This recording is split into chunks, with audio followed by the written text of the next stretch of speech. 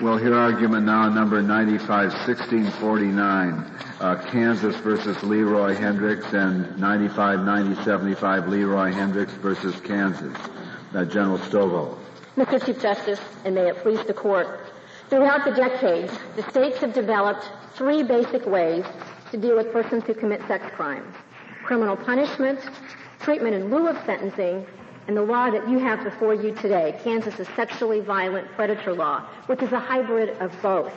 Leroy Hendricks has experienced all three during his 40-year history of sexually molesting children. It was the goal of the Kansas legislature, by providing for treatment subsequent to punishment, that we could succeed where the other procedures have failed, enabling Kansas to reduce the risk that Leroy Hendricks poses to our children. The civil commitment of sex offenders who suffer from a mental condition linked to their sex crimes has been approved by this Court on two prior occasions, by Pearson in 1940 and Allen in 1986.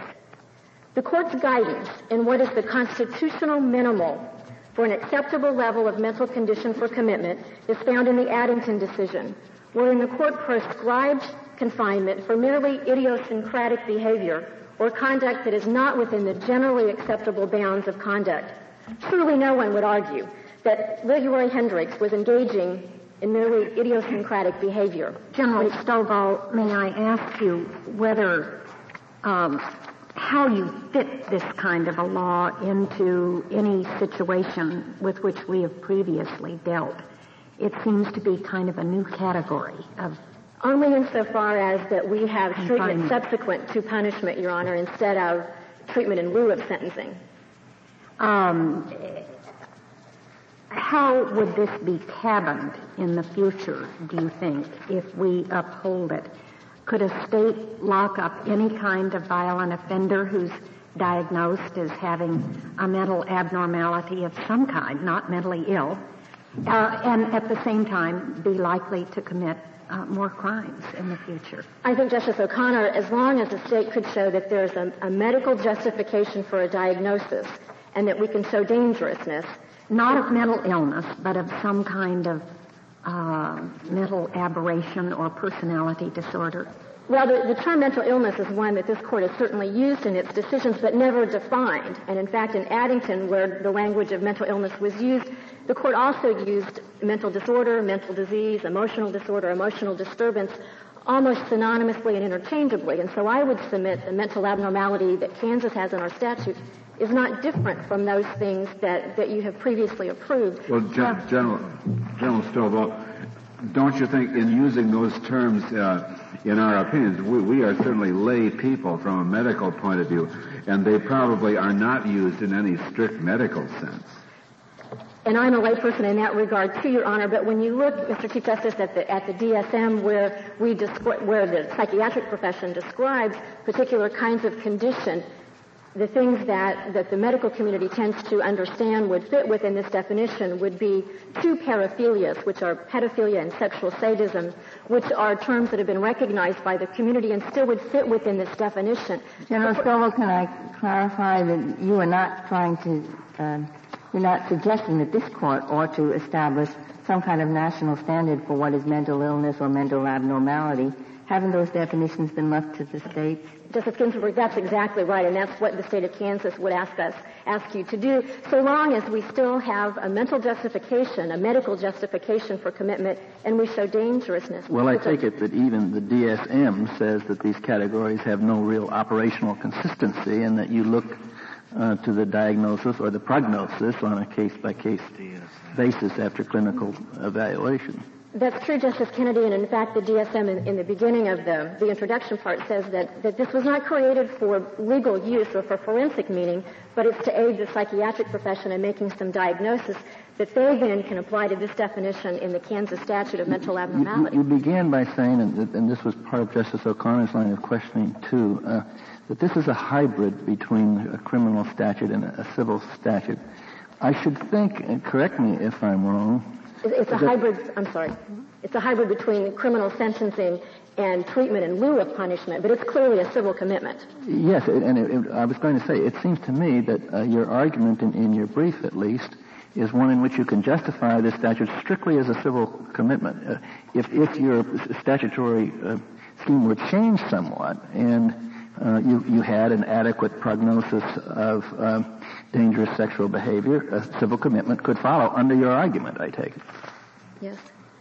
In fact, this court has specifically approved in Backstrom in 1966 being able to civilly commit mentally ill inmates at the conclusion of their prison sentence. And so this is no different than what you have approved previously, except that we have crafted out a very specific mental commitment statute for this particular group of offenders. Also that there's no difference in this man than there was the day he went into prison. And that's what's unusual about this, isn't it? If he is in this category of having a mental abnormality, he's no more or less abnormal at the time he finishes his criminal sentence than he was the day he began to serve it. Justice Ginsburg, that would be true for Leroy Hendricks, who certainly is the respondent here. But Kansas in our prison system has the ability and in fact requires inmates that are convicted of sex offenses to go through treatment. So they do have the ability while receiving treatment in prison to shed themselves, not of the diagnosis of pedophilia, for example, but of the later part of the definition, which is being likely to continue to engage in predatory acts of sexual violence because they've gone through treatment. And so we have seen that happen, that if they complete treatment, they might not have the abnormality on the inside, whereas your question was, are they going to come in with it? They're not going to develop one while they're in, so if they come in with one, then they will have that before they enter the prison. Do you have some studies that we could refer to support that? My impression was that the psychiatrists cannot really, or clinicians, certify the patient as being unlikely to repeat unless they observe him in a normal environment, and he's not in a normal environment when he's in prison, so it's just somewhat circular.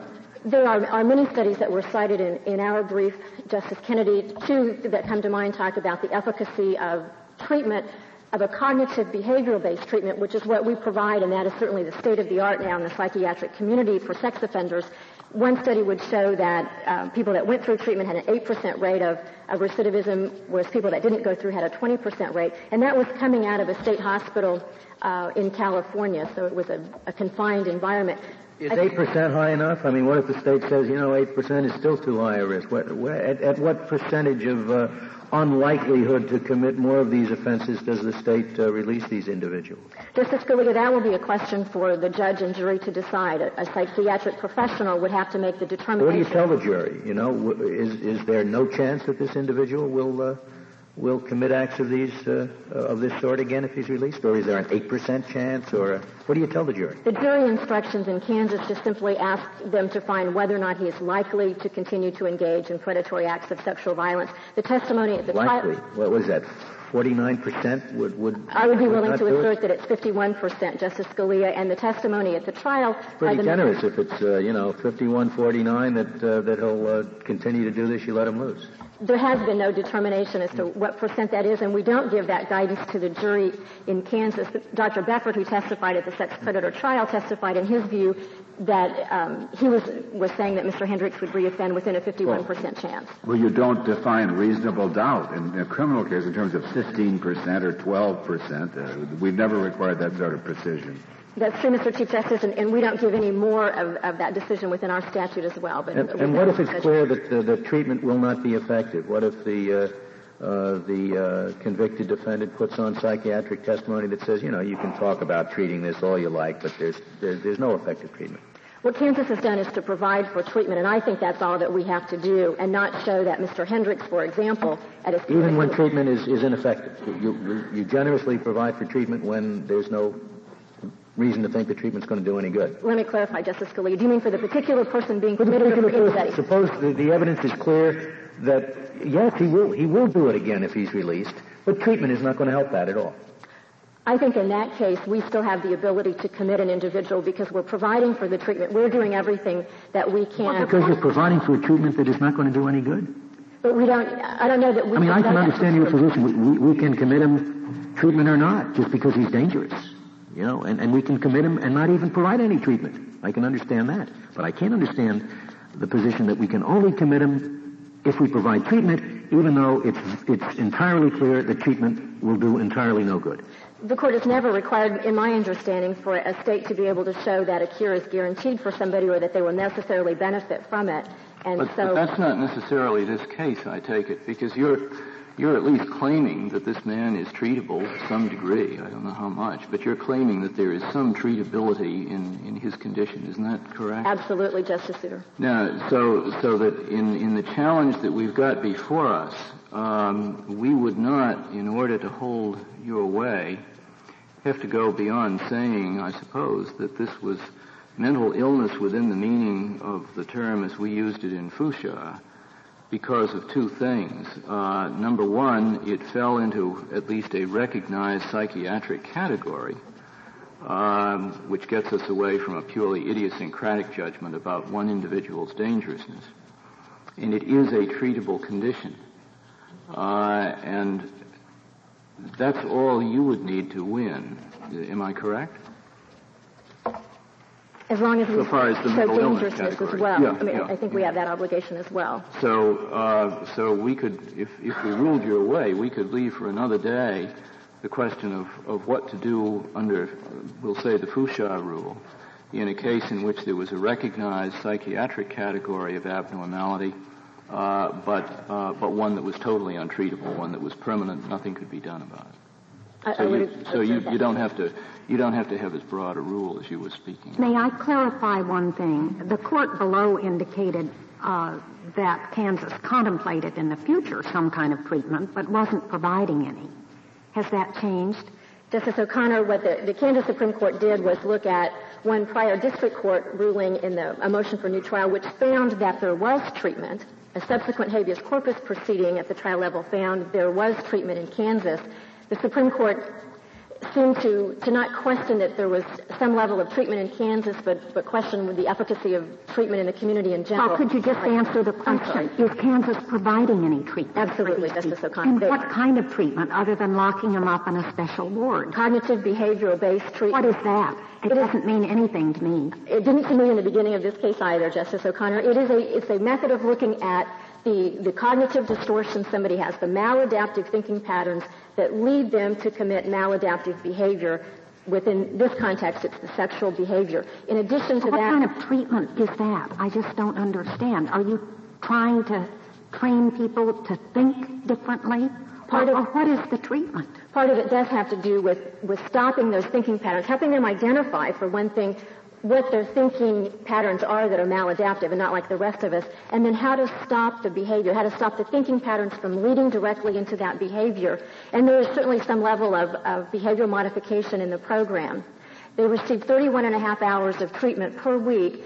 Part of it is this cognitive-based theory, as well as the general issues of social skills, self-esteem, anger management, rebuilding relationships, family issues, value clarifications, the gamut of treatment. I thought, maybe I'm wrong, I thought the whole point of the DSM was that this is not a cognitive disorder. But correct me if that's wrong. The definition of mental abnormality in our Kansas statute is that it is a congenital or an acquired condition, and that... But that's not cognitive. You're correct, Justice Kennedy. The treatment is a combination of both cognitive restructuring as well as behavioral modification. And so they need to initially be able to identify the cognitive, the thinking distortions that occur, instead of just, like 30 years ago, all we would have done is sort of the 12-step addiction model, try to deal with the behavior and not the thought processes that preceded that behavior. May I ask you a question about this statute and what the state's position is? The statute defines a sexually violent predator as a person who has been convicted or charged with a sexually violent offense and who suffers from a mental abnormality or personality disorder which makes the person likely to engage in predatory acts of sexual violence. Would the statute be constitutional, in your view, if it left out the requirement that there be a prior conviction, if it were like the Illinois statute on which you rely? Just to come in with an indictment of this and say, in addition, we think he's likely to do it in the future. Would that be constitutional? I think so, Justice Stevens. What Kansas has chosen to do... So really the prior convictions are merely evidentiary support under the statute for the finding that it's more likely than not that this person will be violent. It's somewhat evidence of that, as well as it's a limiting of Kansas's decision who to commit. We can't just pick somebody off the street. Why not? That's what puzzles me. Constitutionally, I think that we could, but the legislature chose to very narrowly define this. Only those who've previously been punished are ones who would be... Because the idea is that we're trying to identify those that pose the greatest risk to the community. I don't understand why a person who is indicted on very strong evidence at probable cause shouldn't be subjected to exactly the same treatment. There are certainly those that would argue, Justice Stevens, that we should have a more expanded law and include more people in it, but that's not what the legislature chose to do, though. If you agree that it is a preponderance standard that's determinative here, it has to be more likely than not that the person will engage in this kind of conduct in the future.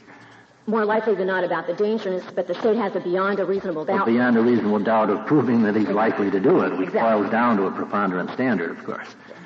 Do you agree that at least under the law as it exists this morning, if you were providing no treatment at all, and that could be shown, that an individual would be entitled to release on habeas?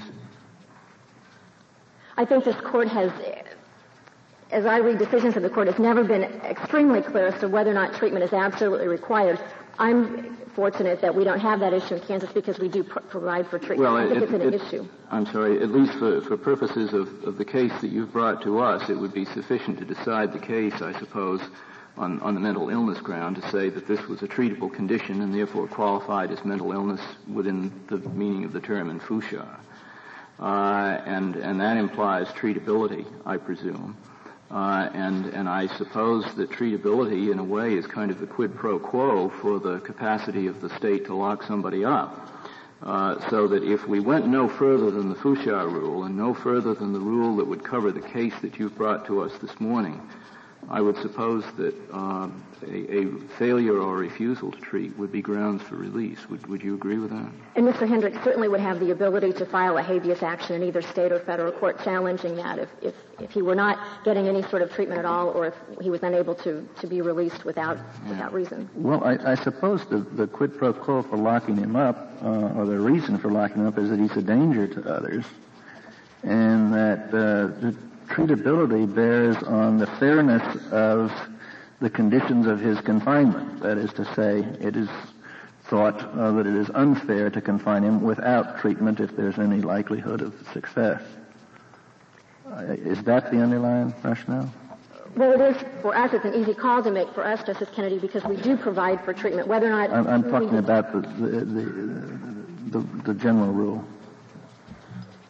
I think that's correct. Is that the decisions have indicated by some justices that there need to be some level of treatment, and others have sort of left the door open.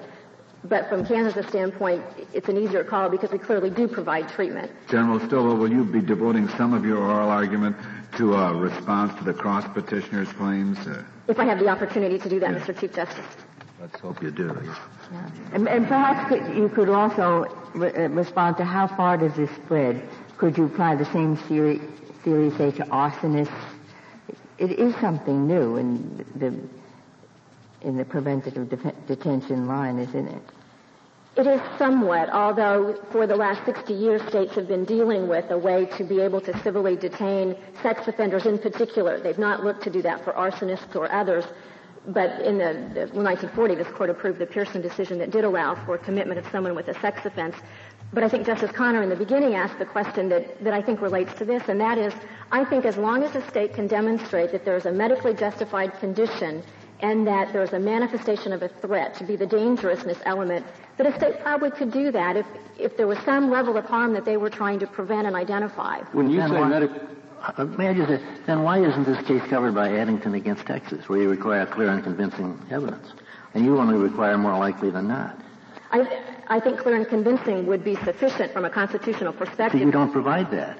You just say it has to be likely that it'll do this. It's beyond a reasonable doubt that it would be likely, but it's really a preponderance standard which doesn't comply with Addington. But only one of the elements, though, of the definition would be likely to Well, the fact that likely do commit the harm to the children. Right, and the other is the mental abnormality, and when you take it in totality, we have beyond a reasonable doubt to show that. But a key element doesn't require beyond a reasonable doubt. The key element of the definition just requires that they be likely to do it. That's a preponderance standard. But I still think overall the state has to be able to sustain that burden of proof beyond a reasonable doubt. Has to prove that it's likely beyond a reasonable doubt, but that's you can't, I think we still 51%. When you speak of I think you spoke of a medically you didn't use the word medically recognized category. What was the term? Medically justified. Medically justified. Do you mean by that a category which is recognized in some standard medical literature like the DSM manual? I don't think that we are limited, Justice Souter, just to the DSM, but I think certainly the psychiatric community has to believe that this is a condition that they can identify and diagnose. But you don't take the position that or maybe you do, that the legislature of any state could say, we recognize a category of mental abnormality or mental illness.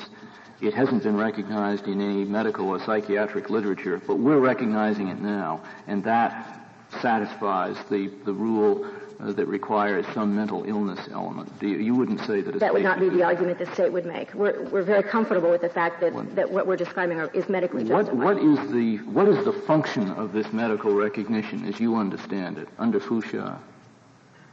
Why do we have this element? Why do you say that in order to satisfy the mental illness element under Fouchard, there has got to be a medically recognized category within which the particular individual falls? I think so that the court doesn't worry that we can find merely for dangerousness or merely for a class of people that we don't want to be around. We need to be able to civilly commit and provide treatment for them. It has to be a medically recognized condition. It's less likely to be abused if there's a categorical approach rather than a purely individual approach. That would be correct. Do you know of any medically recognized condition that has been medically determined to be non-treatable? Is there any such thing? Is it a medically recognized condition which the medical profession is willing to say is non-treatable? Not that I'm aware of. They would say that they're not curable, but not necessarily not treatable. If perhaps I should try to take the discussion to the criminal side of things and address the issues that you accepted the cross-petition on of Mr. Hendricks. The state maintains that this is not a criminal sanction, as Leroy Hendricks indicates. The Allen versus Illinois case in 1986 is the one that we would ask you to turn the attention to because it was so similar. While it did provide for commitment instead of punishment, admittedly, there's no reason from a constitutional perspective that should be significant. When you looked at the Allen decision, the similarities between the Illinois statute and Kansas statutes are so great, and you found that to be a civil statute. Even though it was triggered by the commission of a crime, you found that only limited the group of people that it applied to. It didn't make it criminal. Even though the state in that case had beyond a reasonable doubt for a burden, even though Illinois extended to the potential sexually dangerous person the same criminal protections in terms of being able to call their own witnesses, having an attorney, a jury trial, and the like, you still found that wasn't criminal. And even putting the individual in the custody of the Secretary of Corrections and putting them in a maximum secured facility for treatment was not held to be criminal. Those are all the same kinds of things that we do in the state of Kansas. Hadn't a similar situation applied to Hendricks at one stage? I mean, you said everything had happened to him. He'd been put in prison. He'd been put in a mental institution. What was the other incarceration like the one in Allen? Justice Ginsburg, it was in 1964 in the state of Washington, and he was sent there under a psychopathic personality statute. But that was a civil commitment? Sure. But not under this current statute. That was under some... In Washington now, you mean? It was in 1964, and it was a different kind of commitment. Washington just has their sexually violent predator statute like we have since 1990. So this would have been a much earlier forerunner of what the current version is. Could you address the cross-petition question? Thank you for the opportunity, Justice Kennedy. So we think that if you use the Ursary test, which Mr. Hendricks' counsel supported as well, you look to see what the legislative intent was. Was it civil or criminal? The language in our preamble and throughout the statute talks about civil.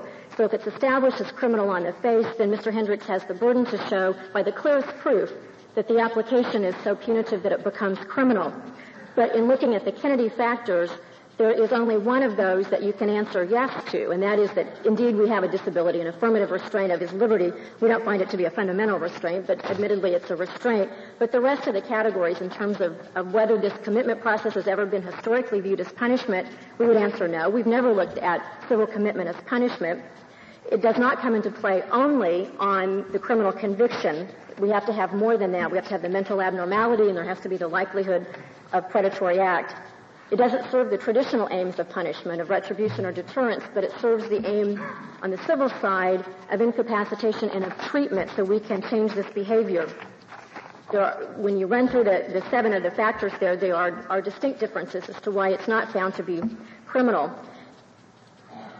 The Allen versus Illinois statute is, again, extremely important in being able to make those distinctions between civil and criminal. And we would ask that those be the kinds of issues that you look at in making this decision. When you look at the rights that are afforded to the mentally ill inmates and the sexually violent predators that are in Kansas custody, they are very similar. In fact, the sexually violent predators are extended the same Bill of Rights that the mentally ill patients have. That's not the case, though, when you look at Department of Correction inmates and the way that they are treated versus our sexually violent predators. There's distinct differences in their clothing, their personal property, their telephone visitation privileges, and the like, and so there's a tremendous difference there as well. If you have a minute, could you go back to Justice Stevens' question? In Addington, I take it the court held that you must say, based on clear and convincing evidence, does Frank Addington require hospitalization in a mental hospital for the protection of others? How does the Kansas statute meet that requirement in respect to requiring hospitalization for the protection of others? Because one of the requirements in our definition is that the individual go to a secure facility, a securely confined facility. So that would be similar to the hospitalization. No, I'm not worried about that part. I'm worried about the part how, by clear and convincing evidence, to show that he is dangerous to others. Because what I thought you said is in Kansas you don't have to show this by clear and convincing evidence.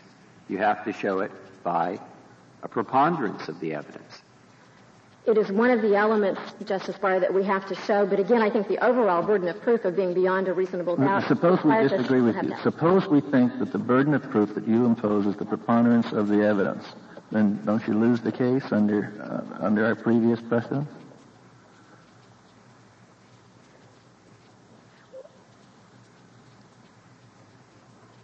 The Addington decision clearly talked about for civil commitment, you had to show it by clear and convincing. You're right, but it was more than just simply the dangerousness element. It also was that you had to show the mental illness, as I understand it, by that standard as well.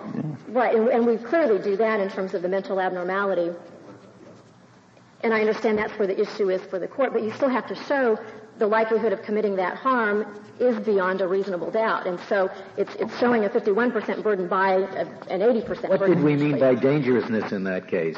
Might not we have meant by dangerousness simply the same thing that's the test here, that he's likely to harm somebody, which would have converted that into a preponderance standard as well, if you follow that reasoning.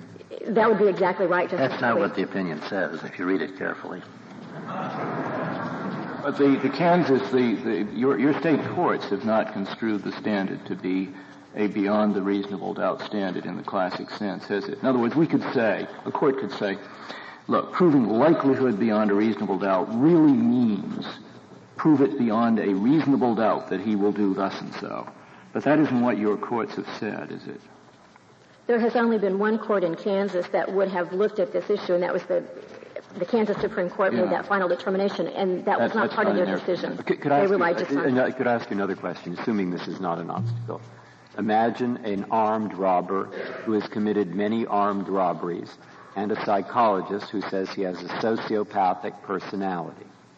Now, under those circumstances, do you believe it would be constitutional, since he may, lots of testimony, commit many more armed robberies, and you have some psychologists who say he has sociopathic personality, would it be constitutional for a state to keep him under the correct standard, clear and convincing, review every year, we're going to look at this over and over, confined in a mental hospital?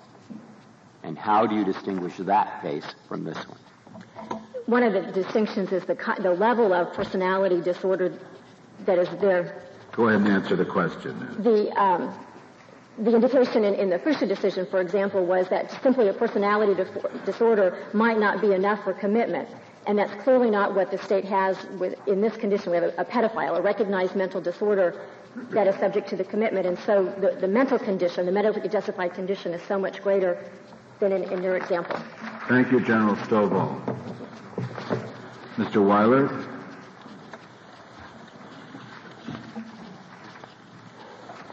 Mr. Chief Justice, and may it please the Court, the state of Kansas is extending the incarceration of Mr. Hendricks beyond the term of sentence imposed in the plea agreement he reached with the state of Kansas in 1984. The state should not be allowed to circumvent the constitutional prohibitions against ex post facto and double jeopardy by calling for an effectively permanent incapacitation that's imposed based upon the commission of criminal acts, a civil commitment for treatment. Neither should the strict limits of preventive detention outside of the criminal law be broadened to allow such a confinement to prevent the possibility of the commission of a criminal offense at some unspecified point in the future. To do so would fundamentally undermine our constitutionally guaranteed right of liberty.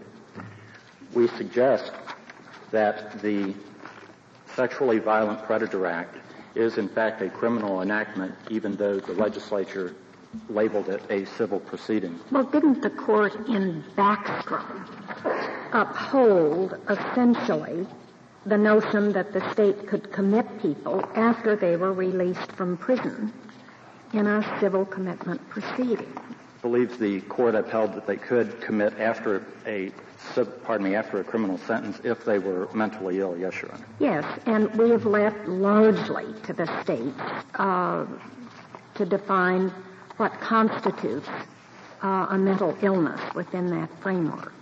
That is correct. However... So maybe this boils down to whether this particular condition of pedophilia, or however you pronounce it, qualifies. Your Honor, I don't believe that the constitutional standard for mental illness can be the equivalent of any diagnosis that might come out of the DSM. And that is essentially what the state, I believe, is trying to argue.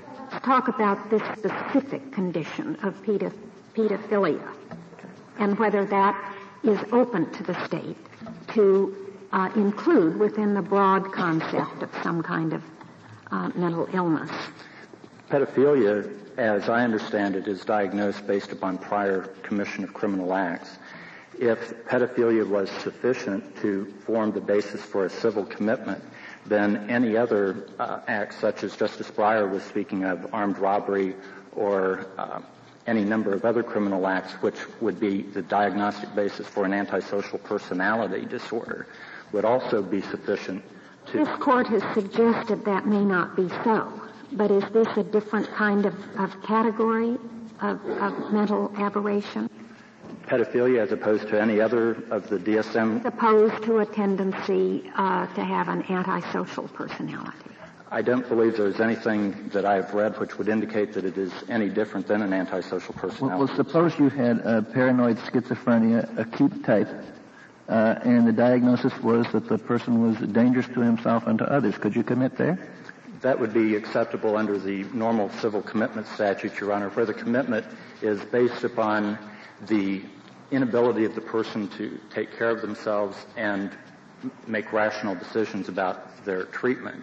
And then because the commitment is for the person's own good, he can be civilly committed. Well, the rationality is not a part of the civil commitment preconditions.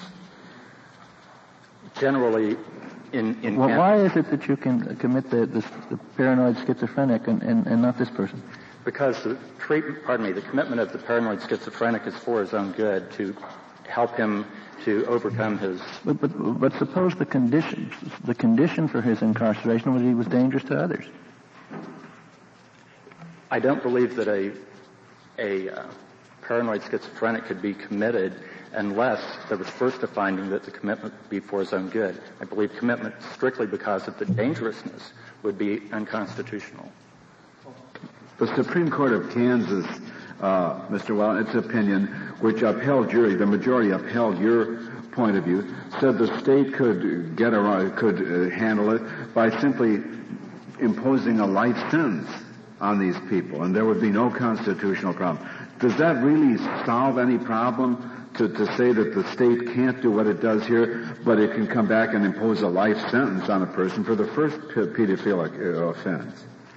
Your Honor, it is a decision that the state can make under its criminal powers. If the state would choose to impose a life sentence on the first time, there's certainly nothing wrong with that. But even in this case, there are a number of things the state can do other than commit some person for a second time because of the criminal actions he's committed. They can place very restrictive parole conditions. They can even enact some criminal legislation which would make it illegal for someone with a sex offense to have contact with children in a public place, go around schoolyards and enforce that criminal. Why is all that okay? I don't understand. I mean, if the principle you're arguing for is correct, why aren't those restrictions just as improper? The restrictions that I spoke of as far as parole, or conditional release in this case. It's a restriction of his physical liberty. It's a restriction of his liberty, but it's not a confinement that is a massive curtailment of that liberty, and I believe that's the distinction. But life imprisonment certainly would be, and one of the arguments that the state makes is we're doing something gentler and kinder here, that instead of locking him up in a maximum security prison for the rest of his life, we say there's a criminal sentence, and then maybe there's not much chance of it, but maybe he'll be all right at the end of the term. If he's not at the end of the term, we put him in another form of confinement. Why does the Constitution force the most harsh solution, I suppose, is what the state is urging? The Constitution does not force the most harsh remedy. The state of Kansas, at the time of Mr. Hendricks' commission of these acts in 1984, had a procedure and still does have a procedure where he could be psychologically evaluated and committed for care if that was in fact necessitated or recommended by that evaluation. The only limitation on that term of care and treatment, if needed, would be the maximum sentence that could have been imposed by the criminal act, or on the criminal acts, which in this case in 1984 was 45 to 180 years. Maybe the state has to take the harsher course because the harsher course is the only one that is less manipulable. I believe that. Isn't there some fear about totalitarian regimes don't put people in jail for crimes, they commit them for mental treatment? It's a very hard thing to nail down, isn't it? Who's mentally ill and who has finally been cured? I believe that is a very astute observation, Justice. And so mainly perhaps to protect against that, the state, if it wants to protect itself, has to take the harsher course. It is certainly an avenue open to the state to do it that way. It's not necessarily required, though, because the state could provide for an indeterminate sentence also, which would be dependent upon the person then proving to the parole authorities that he was safe to be at large. But surely that would be manipulable, too, if that is to be part of the test, if the parole authorities are to have that sort of discretion. Well, certainly the parole authorities would have to have some discretion, but it would not be manipulative in the same way that the states could formulate a plan to commit persons based solely upon dangerousness, which we believe this act provides an opportunity. What's your best authority from this court for the proposition that you can only have a civil commitment for the best interest of the person and not for the safety of society? It is, in Addington versus Texas, the court basically said the commitment is for those who cannot take care of themselves, and that is for the being in the best interest of the person comes from. What is the rationale if that is the correct reading of Addington? What is the explanation for it, that everyone has a constitutional right to commit a crime once before he can be committed? No, Your Honor. I don't believe anyone has a constitutional right to commit a crime, however. Before he can be committed civilly.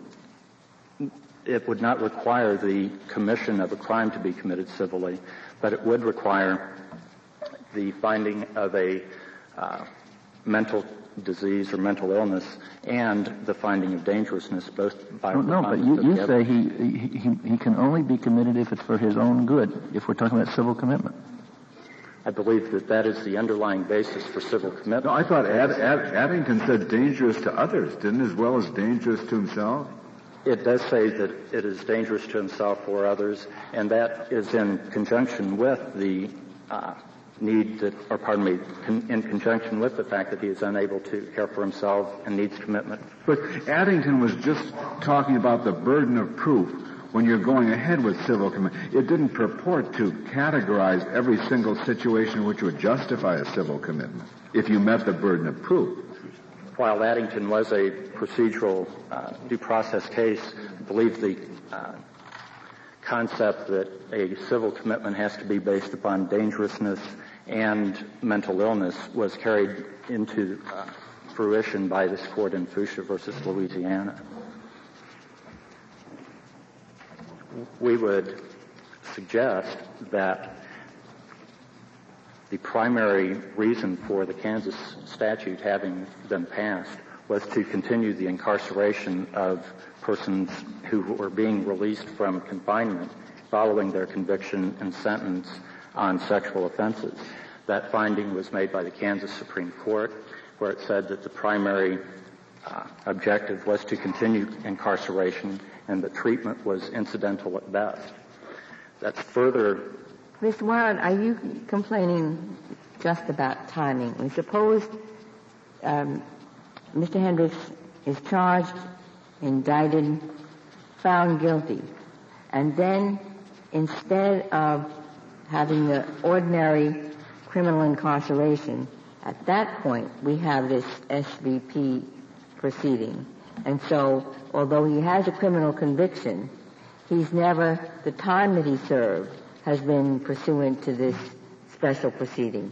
Would there be anything unconstitutional about that? That's the situation in Colorado versus Speck, or Speck versus Colorado, where the court approved that type of situation where instead of a specific term of criminal incarceration, it allowed for an indeterminate term,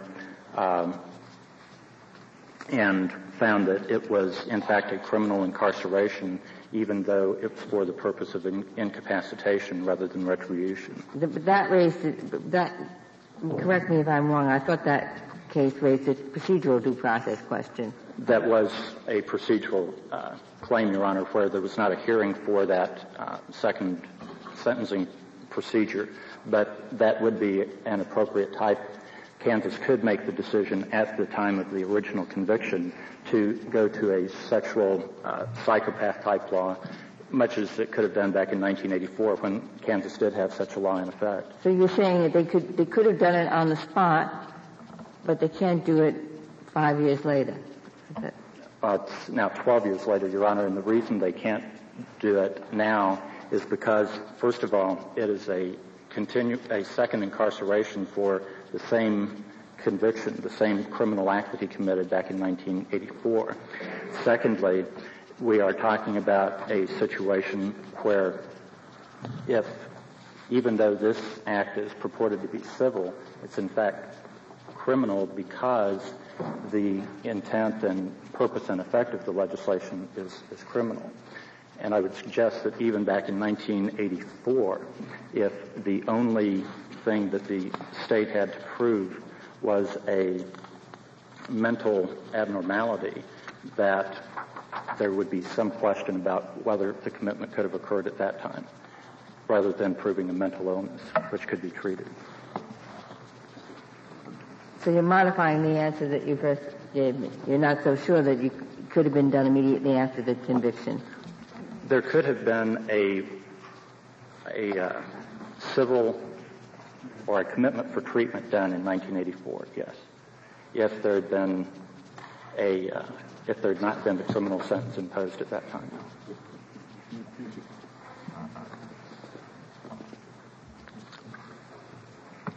In the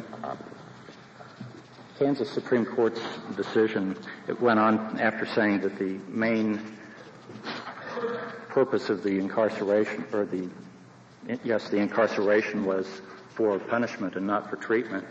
Well, they didn't use those words, punishment, did they? Pardon me, for incapacitation rather than treatment. Right. And incapacitation has been recognized by the court as one of the... And do you say that no treatment is being provided now to your client?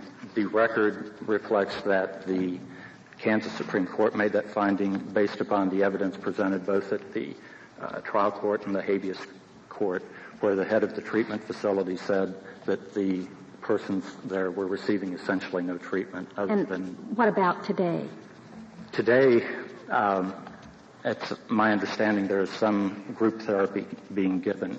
There, I don't believe there's any indication on the record that such therapy is effective or has any hope of being effective to overcome the condition of pedophilia, primarily because, as the state's expert testified, pedophilia is a diagnosis that, once made, remains with the person forever.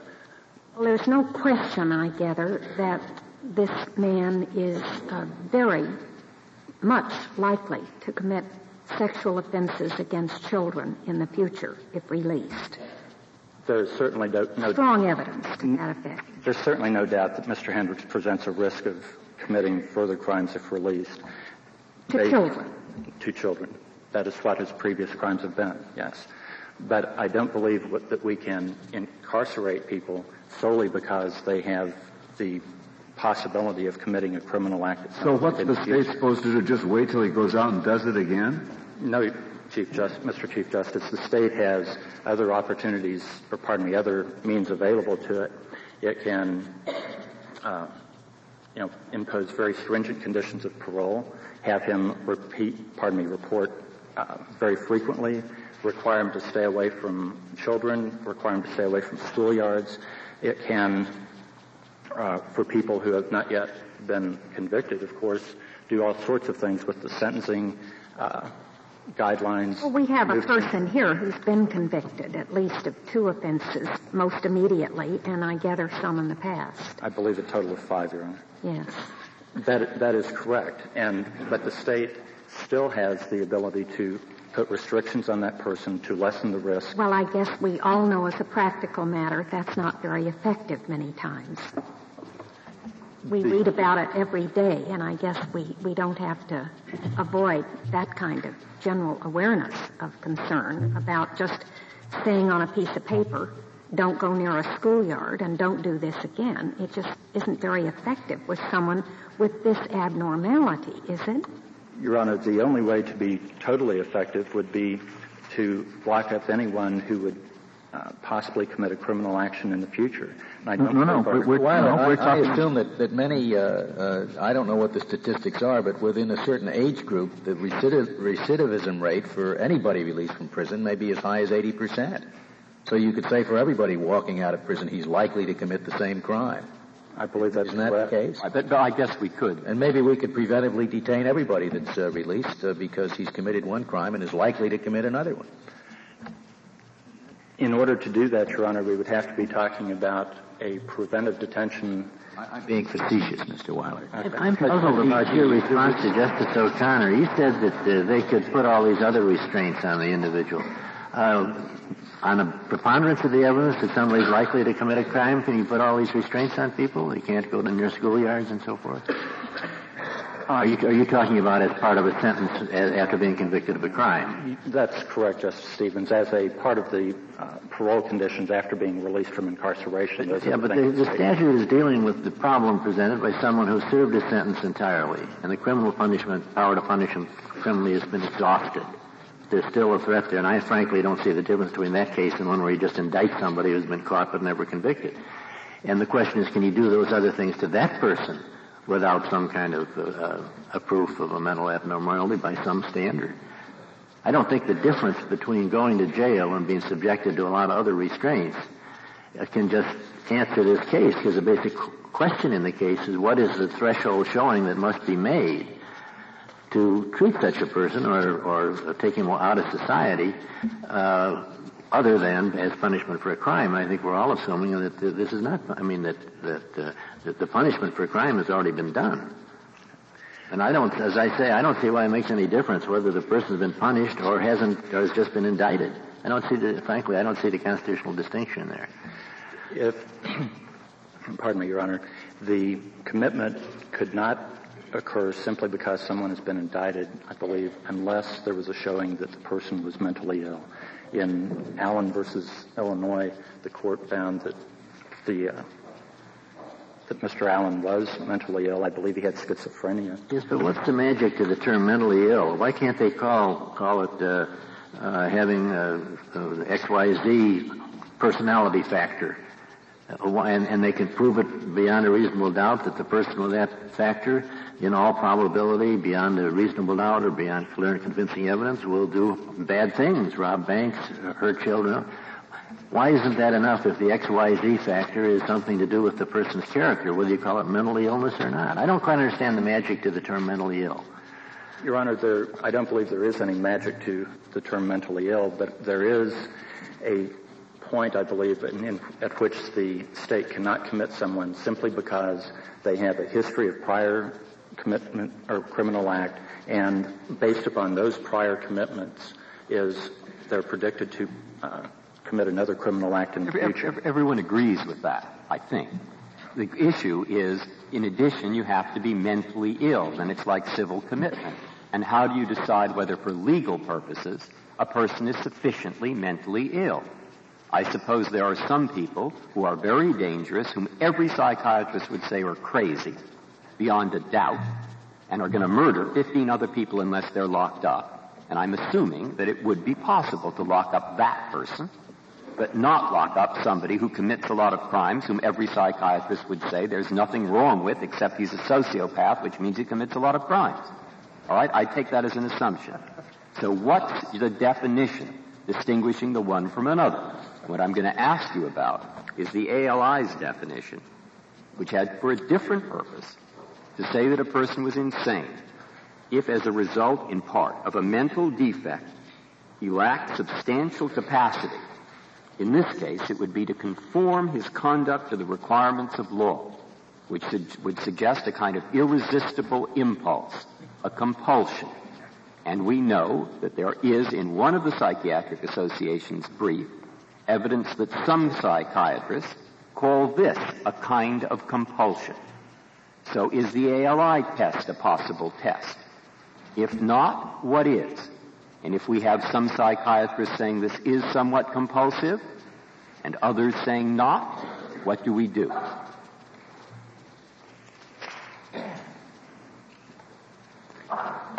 I think your response is that we tried this test for criminal conviction. It turned out to be a mess. Is there any reason it's likely to be better for psychiatric commitment? It's always possible to get somebody to come in with evidence on one or the other side of that irresistible compulsion rule. The courts adopted that for for insanity defenses, and it turned out to be chaos. I believe that is correct, Justice Scalia and Justice Breyer. Your view, then, is that you could not lock up a person whom every psychiatrist would say has a totally uncontrollable compulsion to murder people, and they want civilly to commit him. Civilly to commit him. Or a person who's going to kill herself or himself. Uncontrollable impulse, though the person otherwise seems rational. We could not civilly commit such a person. In that circumstance, Your Honor, I believe that the civil commitment might be appropriate because it would be for the good of the person being committed to prevent him from killing himself and for the protection of society. But it would be based upon the original finding that the civil commitment had to be based upon a mental illness rather than simply the prior commission of crime. In any event, you agree with General Scovel, don't you, that this matter of what the mental state is subject to constitutional limitations is for the state to decide, and the state here has defined something called mental abnormality, that's sort of mental illness. I believe that the state has latitude in deciding whatever the condition is for civil commitment, so long as it is something more than just a condition based upon the prior commission of crime and the risk of commission of crime again in the future. Well, what's the ethical calculus that makes the dangerousness to oneself so much of a higher order priority than dangerous to 10 other people?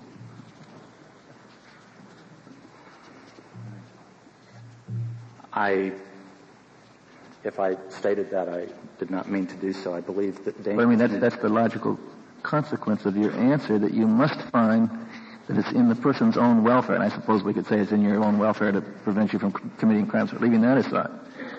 You seem to say it must be in the patient's own welfare to be committed before there can be a civil commitment.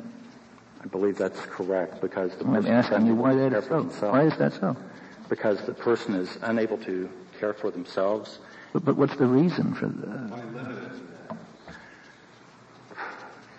If we do not limit it to that, I believe there's no logical stopping place where we can say that a commitment for dangerousness alone would not be sufficient.